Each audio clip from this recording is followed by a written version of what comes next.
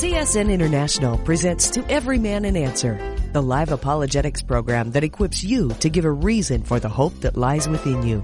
If you have a Bible question or a question on the Christian faith, you can call us at 1-888-827-5276. Again, that's 1-88-88-ASK-CSN. Let's get things started.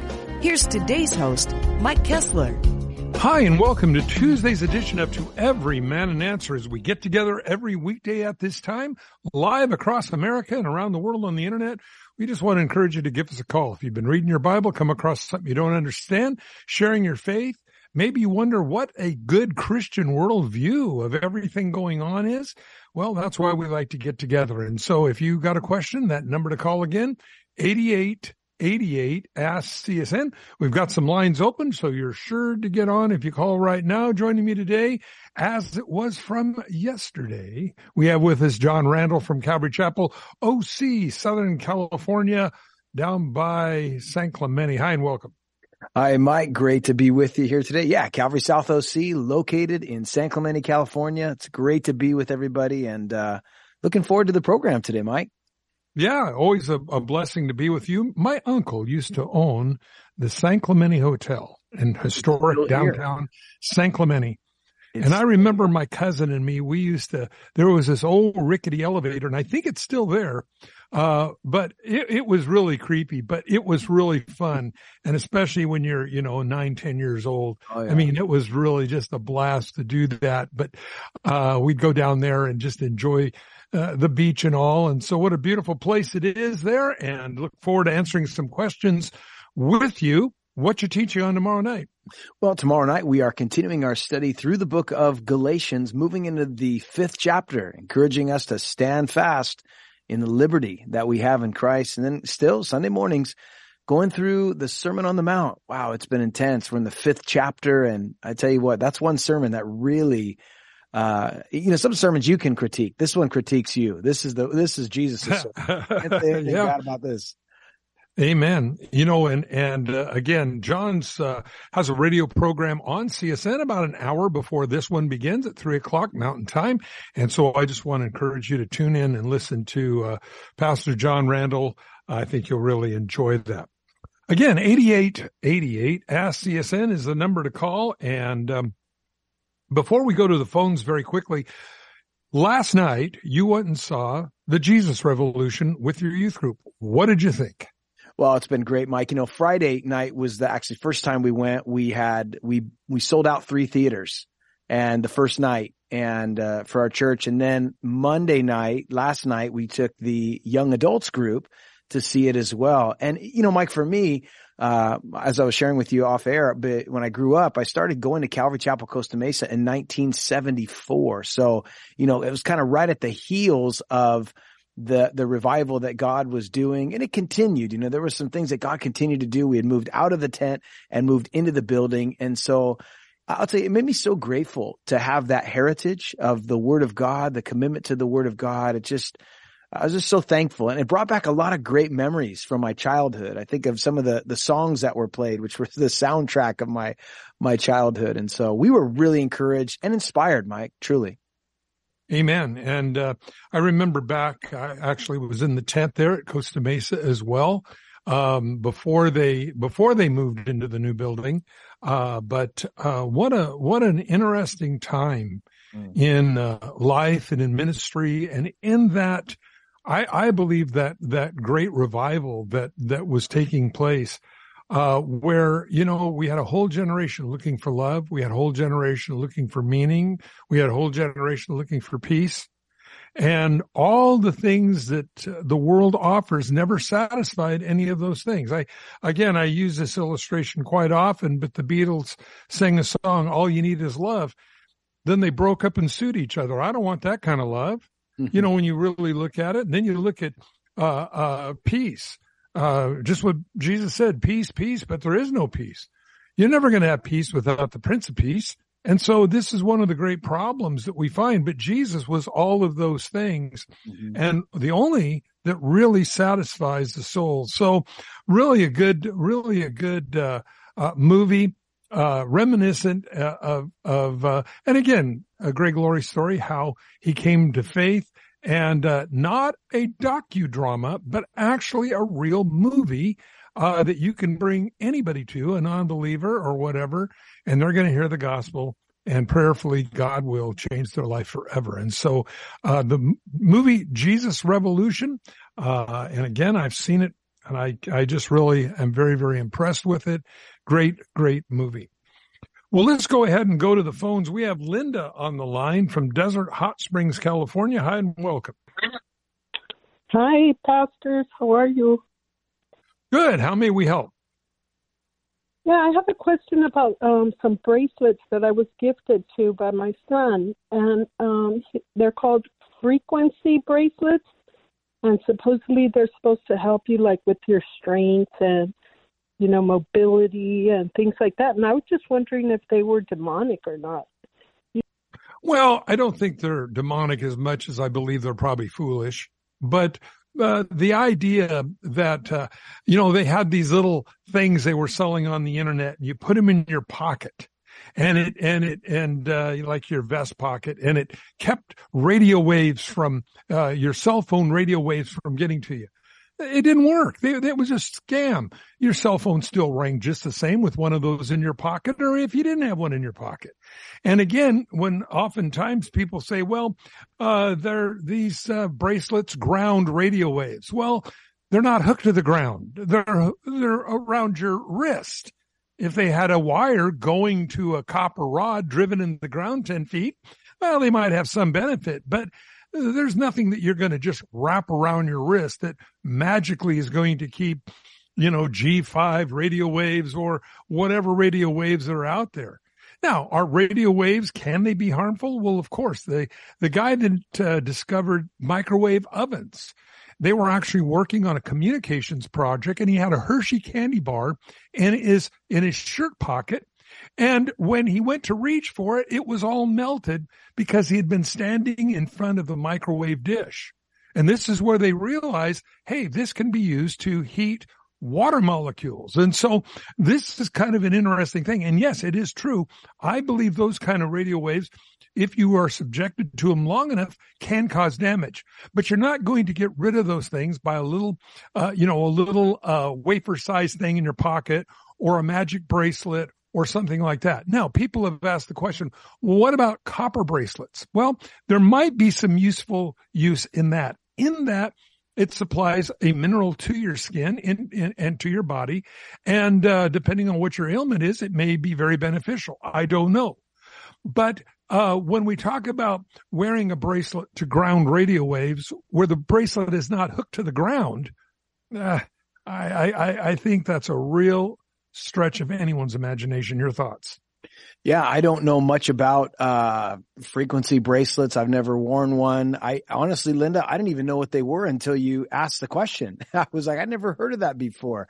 And Mike, you know a lot about radio and frequency, so you're the right guy to answer it. I will say, you know, it did remind me though, Linda, I was thinking about other things that sometimes people come up with, and for example, crystals. Like, you know, if you have these certain kind of crystals, and that's going to, you know, keep this energy away and keep this energy, you know, I don't put much stock in those things. But again, about frequency bracelets, haven't heard too much about those. Never worn one. Yeah. Crystals fall into the same category, and they do nothing. So, again, it's you know, and what I find sometimes is people that will reject Jesus Christ will believe in their crystals or in their magic bracelets or some other, astrology or whatever.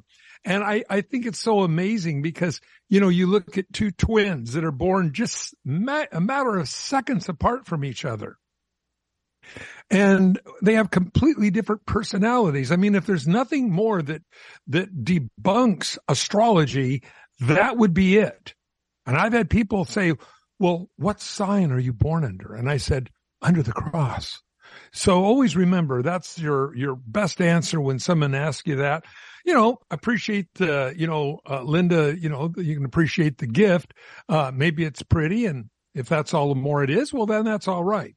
But I think if we're thinking that it's going to do anything supernatural for us or ground radio waves, that's pretty far out there. Hope that helps. Yeah, that helps. And also on TikTok, I've seen like these guys. They seem to be like wizard style people or something, and they they put on a frequency, and you're supposed to be able to be like hypnotized by that sound. You know, like to be calm, to go to sleep, you know, if you're having some type of problems. Have you? Yeah, I think it's called the American news media. It's put the whole country to sleep. It's worked great. Just kidding. John, your thoughts? Yeah, I'm not really sure about that, you know, about frequencies and putting people to sleep and so forth, Linda. I just say, but it sounds to me like there's definitely a check in your spirit, and I would too. I'm not going to mess around with bracelets, or, you know, check out guys on TikTok that are wizards. Man, I'm going to stick to the word of God. I'm going to stay to God's word. I'm going to stick to the truth, and that'll keep me away from error. And I do remember, though, there was a time when they had these power balance bracelets that came out, and oh man, these things give you balance. You got to wear these, and you can buy them, and everybody was buying them, and it didn't give me any more balance. I'm still pretty balanced with it, without it. So I just stick to the word, stay away from those things that, you know, kind of get weird and get off track and away from the truth. Linda, would be my encouragement to you today, if that helps. Yeah, I hope that helps, Linda. It does. And I just didn't want to wear them, you know. They had some type of significant meaning, you know, and it kind of hurts my son's feelings that I don't wear them because they're very expensive. I think one of them was like $100 and the other one $150. So anyways, I'm just going to start wearing them then.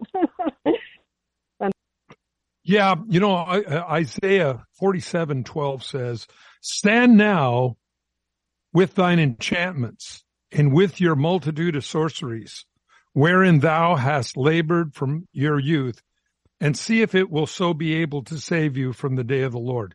You know, when you look at this, enchantments, I think that's what this falls under, as well as the crystals and all those things. Superstition based in nothing.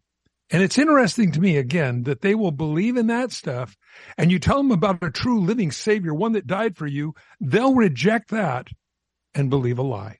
Always amazing to me, Linda. Stay in line. We'll send you out some books, some DVDs, the movie Jesus. I think you'll enjoy it, okay? Thank you so much, pastors. I love you. God bless you. If you need us, we're here for you. 8888 Ask CSN is the number to call. We have Karen on the line. Oregon. Hi, welcome. Hi. Thank you, pastors, for taking my call. I am a little confused on Matthew 25:31, where it talks about Jesus separating his sheep from his goats. Now, is that the Bema seat, or is that after the millennium? Because I know that the Father is the one that judges in the white. Well, I assumed it was the Father was on the white throne. Just wanting some clarification, then I had a follow-up question. Yeah, Karen, I believe that phrase where God separates the sheep from the goats is that after the millennial reign of Christ. Now, you have to remember that the dead who died during the millennial reign of Christ do not live again until the great white throne judgment. Those that died in faith. In other words, if there was any place probably for soul sleep in the Bible, I think that's the only place. Because the Bible tells us right now to be absent in the body is to be present with the Lord. And those that are faithful to God, the Bible says you will rule and reign with him during this millennial reign. But the people that are born again during the millennial reign, and there will be Christians during that particular time, as well as all the world who will enjoy the benefits of Jesus ruling and reigning with a perfect government, perfect food, perfect environment, perfect everything. They'll enjoy the benefits, but not born again. And that's why when Satan is loosed at the end of the, nearly at the end of the 1,000-year reign of Christ, the Bible says the sand is on the seashore. They come against Jesus to make war with him, literally. But there are going to be those who will die, I believe, as believers during the millennial reign.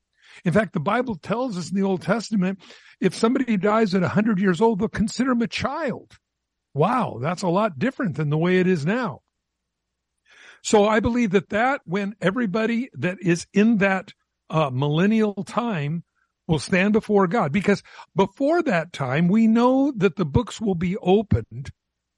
The ungodly from the beginning of time will be judged. However, the Christians have already stood in the Bema Seat judgment of Christ. We've already gotten our rewards as we rule and reign with him for that 1,000 years. But there will be that group of people, Christians, during the millennial reign that I believe will be separated from the world, and those that are in the world, as well as all those when their full works have come to fruition, those will then be cast in the lake of fire. And the Bible says that it burns forever. Now, the idea, as the cults always have, there is no hell. There is no eternal hell. It's a flash in the pan. It's a thought. It's not really real. It's just a figment of your imagination. No, that's all cultic teaching. The Bible talks very clearly in the book of Jude.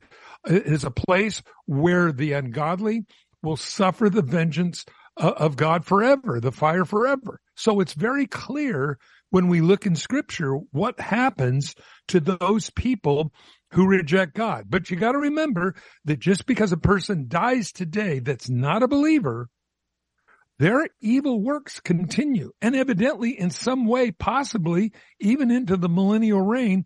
And so it's at the end of the millennial reign, that 1,000-year reign of Jesus ruling over the earth, that the books will be open. God will separate the sheep from the goats. The goats are going to get the books will be open. They'll be judged according to what they've done, the people they've misled. I do believe that there will be degrees of punishment in eternity. The Bible, Jesus said some will be beaten with many stripes and some with few. So I look at that as eternal torment. Those that died in faith, I believe, will be resurrected. And of course, them, as well as all of us, will go into the New Jerusalem, and there will ever be. Your thoughts? First of all, Karen, one thing I'd like to mention is that when it comes to judgment, Jesus said in John chapter 5, verse 22, that the Father judges no one, but has committed all judgment to the Son. We always encourage people to respond to Jesus now as your Savior, or you will stand before him one day as your judge. The second thing I want to mention to you, there in that Matthew's Gospel, in the 25th chapter, 31st verse, it tells us, when the Son of Man comes in his glory and all the holy angels with him, then he will sit upon the throne of his glory, and all the nations will be gathered before him, and then he will separate them one from another, as a shepherd divides his sheep from the goats. And so it'll be Jesus who is now the judge. He came to die as Savior. Now judgment has been committed into his hands, and he will be separating those two groups one from another. So great question that you ask. Amen. I hope that helps. Well, I have another question. Okay. Even regarding the one with the sheep and the goats, it says, "For I was hungry, and you gave me something to eat. I was thirsty, and you gave me something to drink. I was a stranger, you invited me in. I needed clothes, and you clothed me." If that is after, in the perfect world, where would that come into play? I believe it's a general statement concerning the benevolence of a believer, a person in Christ Jesus. You know, it's interesting. People talk about being filled with the Spirit, and coming out of a hyper-Pentecostal church myself, I understood a lot of the things. But you know what's really interesting? What you find between 1 Corinthians chapter 12 and 1 Corinthians chapter 14 is chapter 13, the chapter on love. And I really look for love to be the number one principal fruit of the Spirit in a believer's life. It isn't how high you jump and how fast you can run, but it's how do you love? And I really believe that it's a supernatural love the Holy Spirit gives us for the lost, and to help people and to reach out to them. Now let me explain this, because I think it's so important. James says, if we say to somebody, be warm, be filled, but we don't do anything to help them. Now, I'm not saying that we go and find every homeless person we can find and just start pouring stuff on. Many people have chose lifestyles that have brought them to this. This is one of the dangers of getting into drugs and getting into alternate lifestyles, is it always has a consequence. Now, I'm not saying we don't help them. but we need to be very careful. We need to be led by the Spirit. There's always going to be more people that need help than any one person, any one group, any group of Christians can handle. But we need to be aware that when God brings people to us, that we need to help them. We need to, whatever it is that we can do to make their life better. I believe this is what the Bible is talking about, love. If we speak with tongue of men and of angels, but I have not love, what does it profit me? And I really believe that love is not just love, but I believe it's love for the lost. That's a supernatural thing. A lot of people say, yeah, I know this guy. He was really bad. I'm a Christian, and I hear he's going to hell. Well, good. He deserves to go to hell. I've actually heard Christians talk like that. But when I hear somebody talk like that, I know they've not been touched by the Spirit of God. I'm not saying they're not a Christian. I'm just saying they haven't been touched by the Spirit of God, because if they had been, they would understand there by the grace of God go I, and there we would reach out to them and do what we can do to encourage them. I think this is one of the key spark plugs of the Jesus movement back in the early 70s, late 60s, there was that love that people would just reach out and help people and show the love of God. I think that's so important. And so really that chapter 13, sandwiched between the external manifestations of the gifts of the Spirit, I believe is so important, because by nature, we as people in an unregenerated manner, and even as a Christian, by nature, it isn't our heart to go into the deepest, darkest jungles or the deepest, darkest alleys and ghettos in America and reach out to people. It isn't by our own nature. We need that supernatural nature that comes from God that sparks that love to reach out to people in that way. Then it's not a grievous burden, but it's something you want to do. Jesus addressed the church in Revelation, the first church at Ephesus. And he said, he lists all the wonderful things they were doing. He said, but I have this against you. You left your first love. The things they once did out of love, now they're doing out of duty or out of obligation. We don't want to do that. We really want to say, hey, as a matter of fact, buddy, Jesus loves you, and how can I make your life a little better to point you the right direction? Your thoughts, John? Well, Karen, I know when I read this passage of scripture as a believer, I often say, Lord, how can I apply this to my life? And I realize that Jesus said there that as you have done it to the least of these, my brethren, you've done it unto me. And so I ask myself, Lord, can you open my eyes to see how I can be like you, to see the least of these, that I might minister to them? And what does that look like? It may look like a neighbor who needs help. It may look like a coworker who needs to hear the gospel, or, whatever it is. Lord, give me your eyes to see so that I can apply this. I'm a sheep. He's my shepherd. Jesus said, my sheep hear my voice and they follow me. And my shepherd was kind and benevolent and merciful and forgiving and compassionate and sought to meet needs. And so if I'm a sheep following the shepherd, then I want to do that as well. And I want to minister to those who would be considered the least of these, in order that he might be blessed and pleased, and that one day I'll be rewarded for that. And so I would just encourage you and encourage all of our listeners, Mike, really to apply this passage and to our lives. Amen. So I hope that answers it for you, Karen. Well, the other question I had was pretty much answered by your love segment, but I was very convicted when I read 1 Peter and how the harsh treatment of a slave, you're supposed to just endure it and bear up. And that was kind of a situation that I was going under, and I didn't react in the way I should have, so I was very convicted by that. But the other question I have was in 1 Peter chapter 4, starts with about verse 19. For it is hard for a righteous to be saved, and then what will it become of the ungodly and the sinners? And I read that, above it, basically talking about, talking about that prior, and maybe you could go into that in more depth. But I was just wondering what Peter meant by it. We're still being molded, and if we're not following this through love, is that where we fall short? Well, I believe that is probably a challenge not to take our Christianity lightly. I believe a lot of people today take the Christianity very nonchalantly, like, well, I've got my new car, I got my new cell phone, and I got Jesus. And really the relationship's about the same of all three. Very dangerous. And I believe this is one of the things that Peter was pointing out, because of all the people that understood why it was so important to have a very deep relationship with God, is he's the one that denied the Lord 3 times. Your thoughts? Yeah, I agree with you, Mike. I think that's a good response to that question. And, I can't really add anything to that.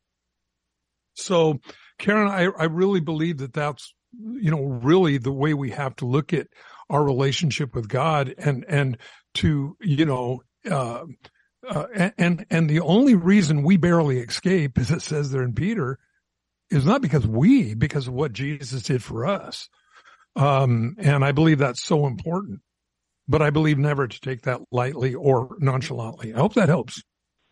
So it's basically our reaction to these given hard circumstances that they're talking about, that we're to be basically suited in armor of that love covenant, where love never is rude, love never boasts, love never remembers all of the wrongs.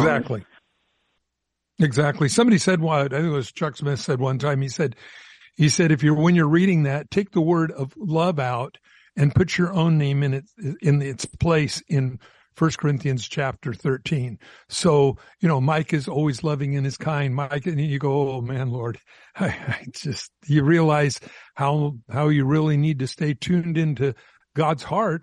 Otherwise you'll find yourself doing things and going places and being things you wish you never did.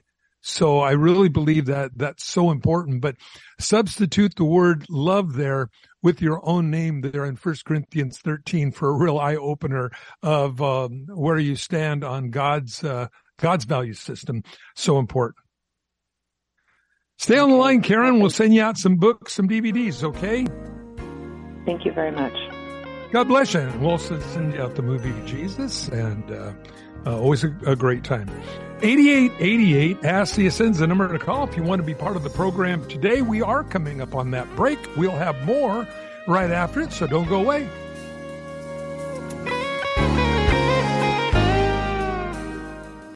Hey, this is Brant along with Sherry here. And so you hear me doing these spots for Medi-Share, and Sherry actually helps me with them. I get people actually in person saying, okay, Brant, for real, do you recommend this? Like, yeah.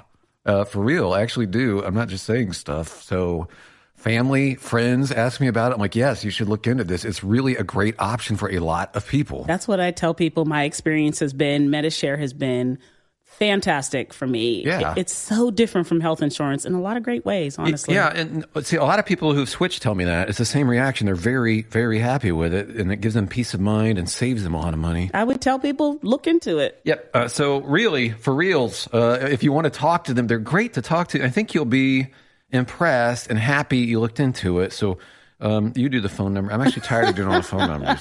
Okay. Call now. 855-91-BIBLE. That's 855-91-BIBLE. 855-91-BIBLE. Nice job. Thanks.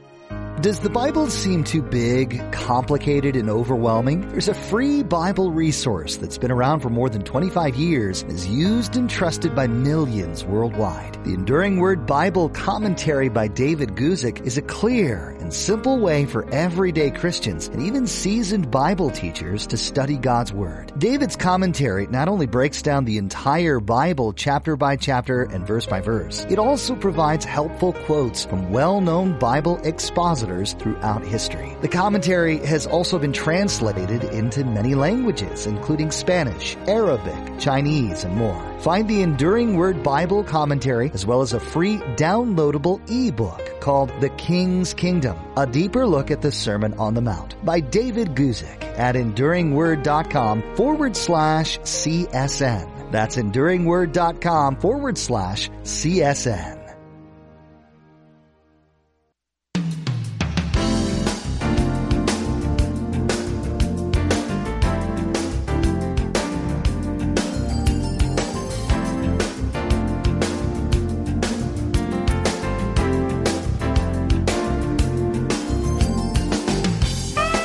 And we want to welcome you back to part 2 of To Every Man an Answer here on this Tuesday afternoon with John Randall. I'm your host, Mike Kessler.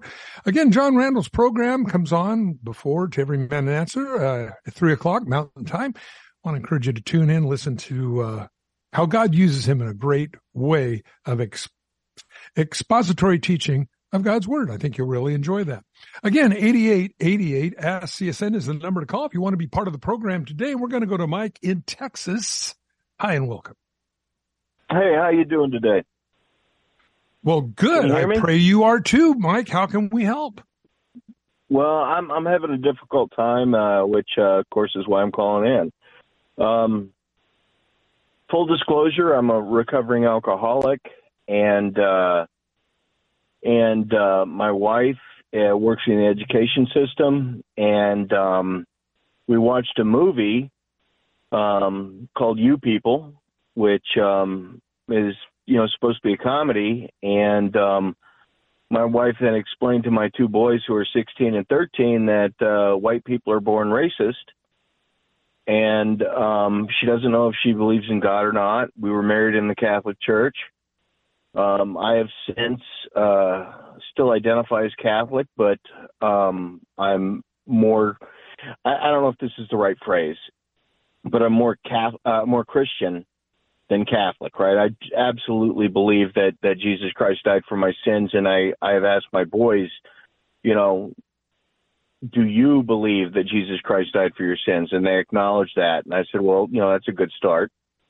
But I'm kind of at a wit's end, and honest to goodness, I can't remember if I said we were separated, we're living in the same house, but I don't know if divorce is the answer. Your thoughts, John? Well, Mike, I appreciate your honesty and transparency. I want to congratulate you also on your sobriety. I'm thankful for that. And that's a blessing. And the blessing of having a family, having a wife, and having sons. The question being, is divorce the answer? I don't believe that divorce is the answer. I believe that first and foremost, Mike, I think it's one thing to believe in Jesus. It's another thing to follow him and to walk with him. And I don't know if you guys are attending church consistently, but I do know when couples have problems, when there are issues in a marriage and you can't seem to work through them, one thing that's good to do is to get with somebody who's a believer. I would encourage you to go and speak to a pastor and sit down with them and get some solid marriage counseling. But the one way that your marriage is going to succeed, and God has given us the roadmap to a successful marriage and really a guidebook, and that is his word. And I don't know how much time you guys spend in the word of God, but I know for me, being married over 31 years, just under 31 years, that without Jesus, we wouldn't make it. But with Jesus, we have a marriage that is a blessing. And so I would encourage you and your wife to get some counsel, Mike, and to get into a church. If you say you're more Christian than Catholic, you need to get into a Bible teaching church that actually teaches what the Bible says, and take your boys, be that spiritual leader in your home, and encourage your wife to come along. But I think you can work. I believe you can work through this, Mike, if you bring Jesus into the midst of your marriage and you love her, as the Bible says, as Christ loved the church and gave himself for her. That is your responsibility as a husband, and also to lead by example for your boys. I also have 3 boys, and 2 are married, one's about to get married, and I wanted to give them that example that me and your mom, we're going to stay together, we're going to work through difficult things, because one day they're going to have to work through difficult things as well, Mike. Amen. I hope that helps, Mike. Well, it does, but what do you do with someone that I heard a previous caller and crystals and beads and stuff like that. And I mean, what do you do with someone that doesn't know if they believe in Jesus, but then they refuse to venture into the possibility? Well, 1 Corinthians chapter 7 says that, if they're willing to live with you, then do that. But if the unbelieving depart, they depart. You have to understand it takes 2 to make a marriage. It only takes 1 to make a divorce. And the other thing is you have to understand too is a person that's not born again does not see things properly. The Bible says they're in darkness. And when the Bible talks about a person not being born again is in darkness, it's not just talking about concerning spiritual things. It's concerning everything. Now, this is really important because we see America right now going into complete darkness. Americans don't even know what bathroom to go into anymore. We see a total depravity. What is right is wrong. What is wrong is right. And these are the problems that we're facing as a nation. And the thing is, no nation will survive with this kind of inconsistency. No nation will survive in this kind of darkness.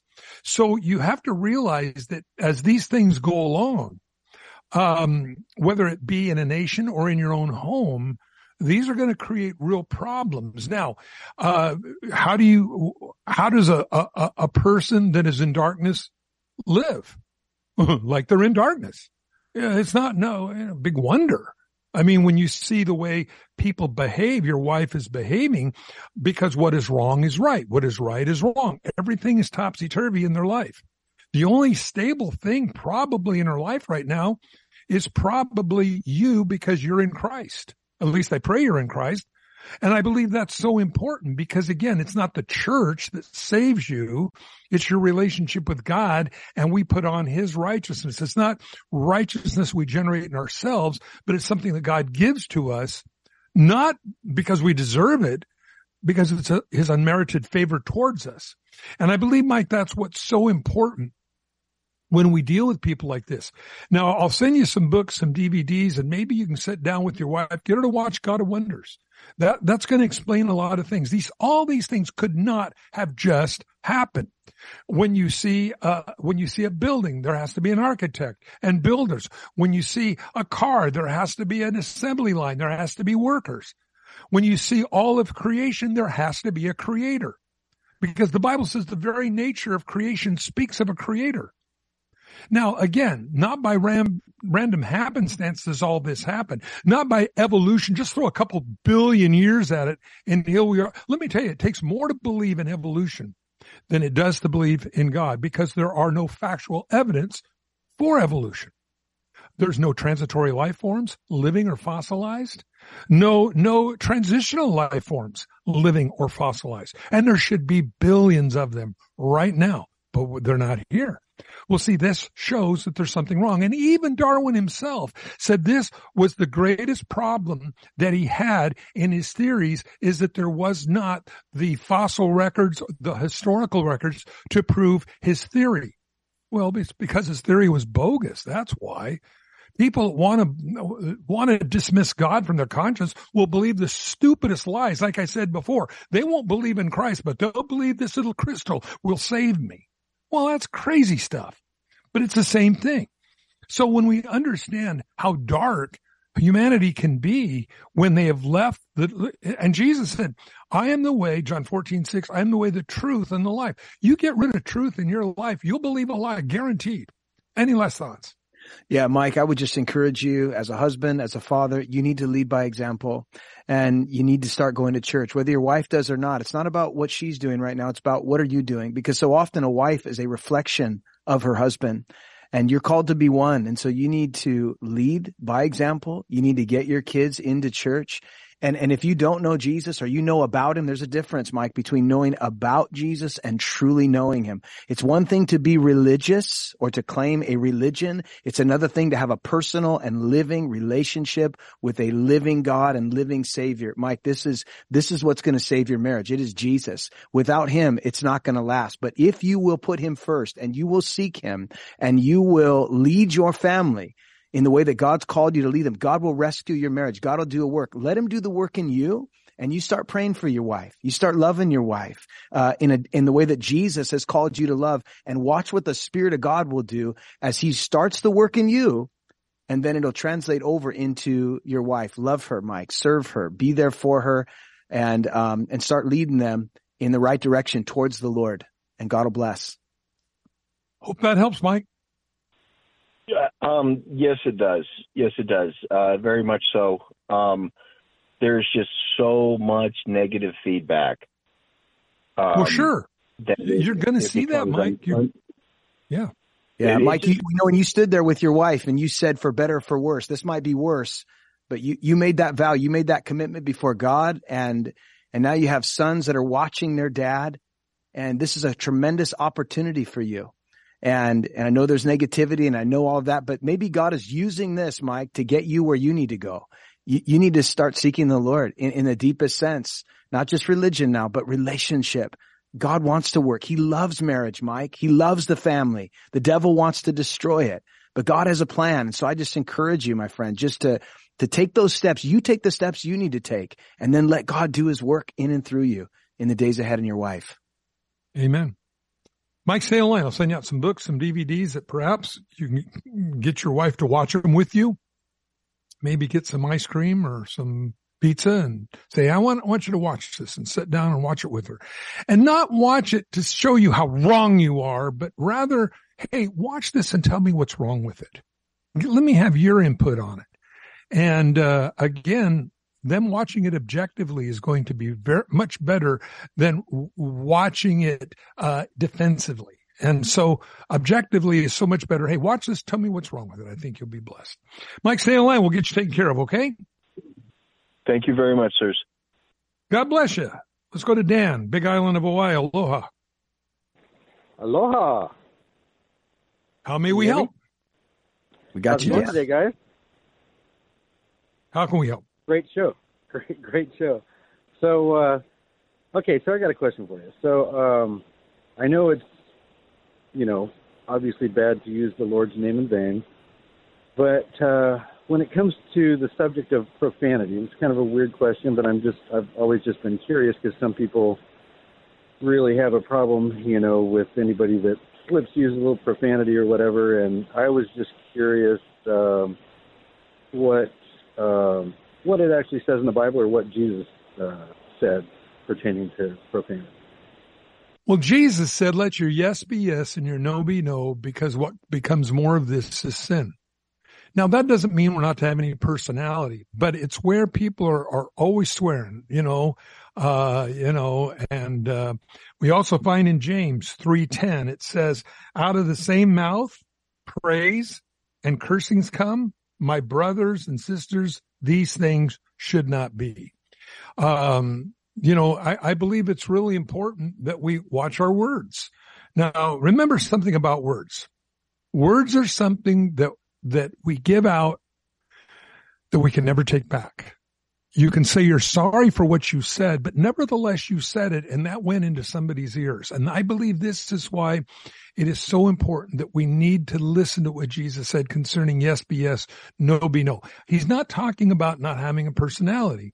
He's talking about idle talk that in some way emphasizes a person's words because they have either lied so much or chattered so much, their speech doesn't mean anything. So I swear to you, man, this is what's really going. Well, why do you have to swear? Why don't you just say your yes be yes and no be no? Well, are you saying that you've been lying to us all along, and now every once in a while you get this glimmer of hope where you want to tell us the truth?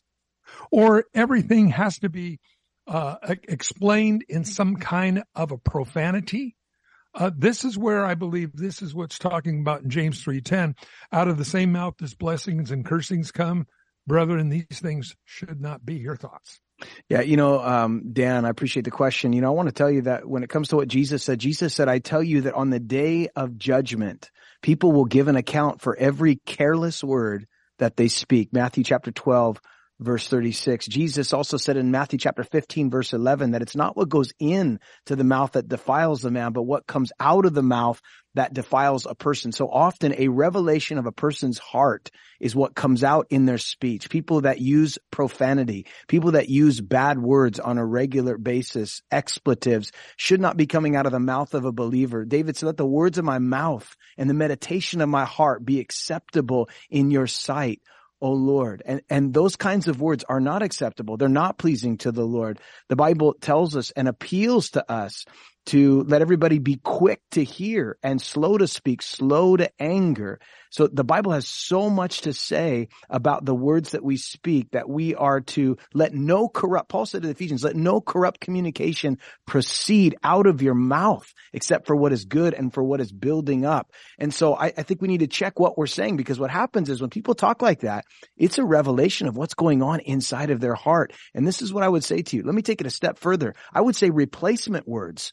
You don't say the word, but you say a word that sounds really close to it. A lot of Christians do that. They, in place of that, and if you weren't listening carefully, it sounded like that. So they use replacement words. How about get rid of all of them?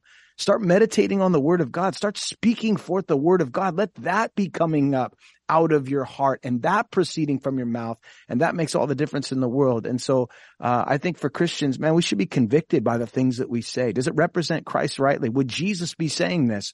Probably not. For sure. He would not be using profanity, and it shouldn't be on the lips and the hearts of believers either. That needs to change. We need God to purify us, Mike. Amen. So it's wise to be about our Father's business. Hope that helps. Yeah, that definitely helps. And so basically, what it sounds like to me is that, let's say you're talking trash about your neighbor or, a friend behind their back or something. That's pretty much the same thing then, right, as profanity? Well, now there is that of bearing false witness against your neighbor, which is different than profanity, really. Now, it still falls into the category probably of idle words, but there is bearing false witness. Well, that guy's a good-for-nothing, low-down bum scum, whatever it might be. Well, the problem oftentimes with that is that may be just that person's perspective and not true at all. And we need to be very careful of that. I'm not against saying Jesus had many words to say. He called Herod that old fox, and that was not a flatterous term back then. The Bible tells us the foxes are the ones that spoil the vineyards. They were a very, very sneaky group of critters that would come in and destroy a farmer's field. Jesus was not being complimentary when he called Herod that old fox at all. But we want to be careful, and we want to weigh what we say. It's interesting. We have 2 ears and one mouth. I think we should listen twice as much as we speak. Any last thoughts, John? Yeah, I would agree with you on that, Mike. And I do think it's important, Dan, that when it comes to not being a gossip, not, talking bad about people, behind their back. And, if you can't say it to their face, what are you doing talking about them when they're not there? I think, is it helpful what you're saying? Is it uplifting? Is it a blessing? Has God made you aware of a situation in somebody's life so that you can be critical of them or that you can intercede on their behalf? And I think, so often what we say is a revelation of where our heart's at. And I want the Lord to transform my heart and my mind. I want to say those things that are pleasing to the Lord. And there's some things, like you said earlier, Mike, once you say it, you can't get it back. And words really do hurt people. And people are dramatically impacted or uplifted by the things that we say. And so I'd rather be an encourager of others than to tear somebody down. I'm not afraid to call something what it is. But at the same time, I think there's no need for profanity. And I have a hard time when Christians, trying to express themselves using profanity, or they're taking on the culture of the world, Mike. I've seen this recently where you see believers getting so fired up and they start, using the same language to come against the culture, but there's really no difference between them. Where's the grace? Jesus' words were seasoned with grace. He spoke grace and truth. Truth in love is the proper balance, I believe. So I hope that answers your question for you. Yeah, it definitely, and I totally agree with everything you guys are saying, actually. I just wanted to know what the Bible said about that. And, as far as my own personal struggle, Mike, I think you can understand this one. What it boils down to is anytime I hear Joe Biden speaking, BS comes out of my mouth, and I can't help it. Well, this, I think, is indicative of a nation that's forgotten God. And it's sad. And you have, you're watching the death of a nation, everyone. America's dying. And when you see, what's replacing godly values, the LGBT gang, all this stuff that the Bible prohibits, read Romans chapter 1. And you see all this stuff going on, and you're realizing the very moral fabric that holds a nation together is now evaporating very, very quickly. And you watch the people. I watched a group today on television, and they were talking about the Democrats. This is the most robust economy we've had in 10 years. That's just a bald-faced lie. We haven't had this kind of inflation since 1948.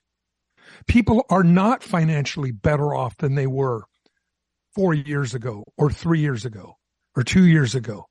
It's getting worse. Remember, when Trump left office, inflation was at 1%. Now it's probably between 10 and 14%, depending on how you figure it. So what's going to happen now is you're not going to be able to buy a house for all these kids coming out of school because interest rates are going to be, well, right now they're 6-7%. Well, if your inflation rate is 10 or 12%, the banks are going to have to raise they're going to have to raise their interest rates to 12-14%. Oh, that can't happen. Let me tell you, Jimmy Carter, I was alive then. I looked at houses back then, and you couldn't afford to buy a house because interest rates were between 18 and 21%. Oh, yes, friends, this is really bad stuff. And now I don't think there's a person that I've talked to that hasn't went into a store, a Home Depot or a Lowe's or something like that. They said, well, this piece of plywood was only $65 last week. Now it's $85.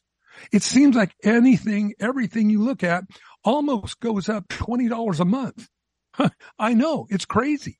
But the problem is we're printing money that we have nothing to buy. You know, this omnibus spending bill, 1-point-something trillion dollars with no gold, no silver, no gross national product to back it up.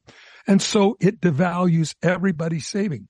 Right now, the American citizens are being waged war on all their savings. This is what hyperinflation does. This is what this administration is promoting by spending money they don't have, which devalues everybody's savings and causes interest rates to rob our children from them being able to buy a house. It's crazy stuff. And yeah, does it make me angry when I see them bald-faced lie on TV and then I watch the NBC, ABC, and CNN, all news anchors sitting back and applauding, oh yes, no, they're lying too. It's not a matter of fact. And why does almost every single news broadcast have to continue to remind the American citizens that the last couple elections weren't cheated? If it wasn't cheated, it wouldn't be an issue. But they know it was. And because it was, we proved it here at CSN. We have records where people got handfuls of mail-in ballots in their mailboxes. That's fraud, everyone. I don't know why NBC, CBS, CNN won't tell the truth. But there's an agenda, see? And I believe this is why we need to work while we can. I believe it's getting darker by the day. And Jesus said, work, for the night is coming when no one can work. Do what you can do today for God. We may not be here tomorrow. Jesus said, when you begin to see these things, Matthew chapter 24, look up. Your redemption draws nigh. Dan, I hope that helps. Stay online. We'll send you out a couple of books, a couple of DVDs, okay? Awesome. Thank you so much, guys. Hey, can I give you one little last thing? Sure. Okay, just a little shout out from my brother, Big Island Barnabas over there in Kona, man. You met him, Mike. Yes, I know him. Yes, good guy. For those saying, who is he? He's a bro that gets handfuls of tracts, and when the people get off the tour boat, the cruises, he gives them tracts. That's all he does is just give them tracts. They went on a cruise looking for a good time, and his prayer and our prayer is that they find Jesus instead. So I want them to have a good time too, but they need Jesus. So Dan, stay on the line. We'll get you taken care of. And God bless you. Thanks so much for the call. Let's go to Pete, San Antonio, Texas. Hi, welcome. Hello, how are you, sir? Good. How may we help? Okay, great. So real quick, I know we're almost out of time. My question is on tithing and offerings. So I haven't been in church in a while. I do regularly do my own devotions. Of course, I listen to CSN radio. I've called several times before, and you may recall I called in and kind of got some advice on that. But right now, what I've started doing was I started tithing to a friend of mine. Now, he is a pastor. He is involved in ministry. Of course, right now, his ministry, the church that they were operating, they did shut the doors. And, he's gone through some financial difficulties lately. And so I just kind of felt a desire to go ahead and just start giving him my tenth. And I just wanted to get you guys' take on that. And also the fact that I feel a calling in my life. Is it appropriate, A, what I'm doing with my friend, and B, would it be appropriate if I was to start taking some of that, what I would normally set aside for tithe and offering? Okay, John, we have just 1 second, Pete. John, we have about 30 seconds. Your advice. Well, I think the Bible says, let every man give so as he purposes in his heart. Pete, I don't know that there's something wrong with helping somebody out who's in need. I think the Bible has a lot to say about that. My question or my concern, even in light of your transparency and honesty, which I really appreciate, is that you would get into church also and that you would be a part of the body of Christ. Really important. The Bible says not to neglect the gathering ourselves together, especially as we see the day approaching. And Pete, that day's coming soon, brother. You want to be a part of the body. Body of believers. So, Amen. The Bible talks about tithes, offerings, and almsgiving. Almsgiving is you give somebody a sack of oranges that's hungry. Offerings are generally above your tithe, but generally tithe went into the temple or went into the church. Just as a matter of fact.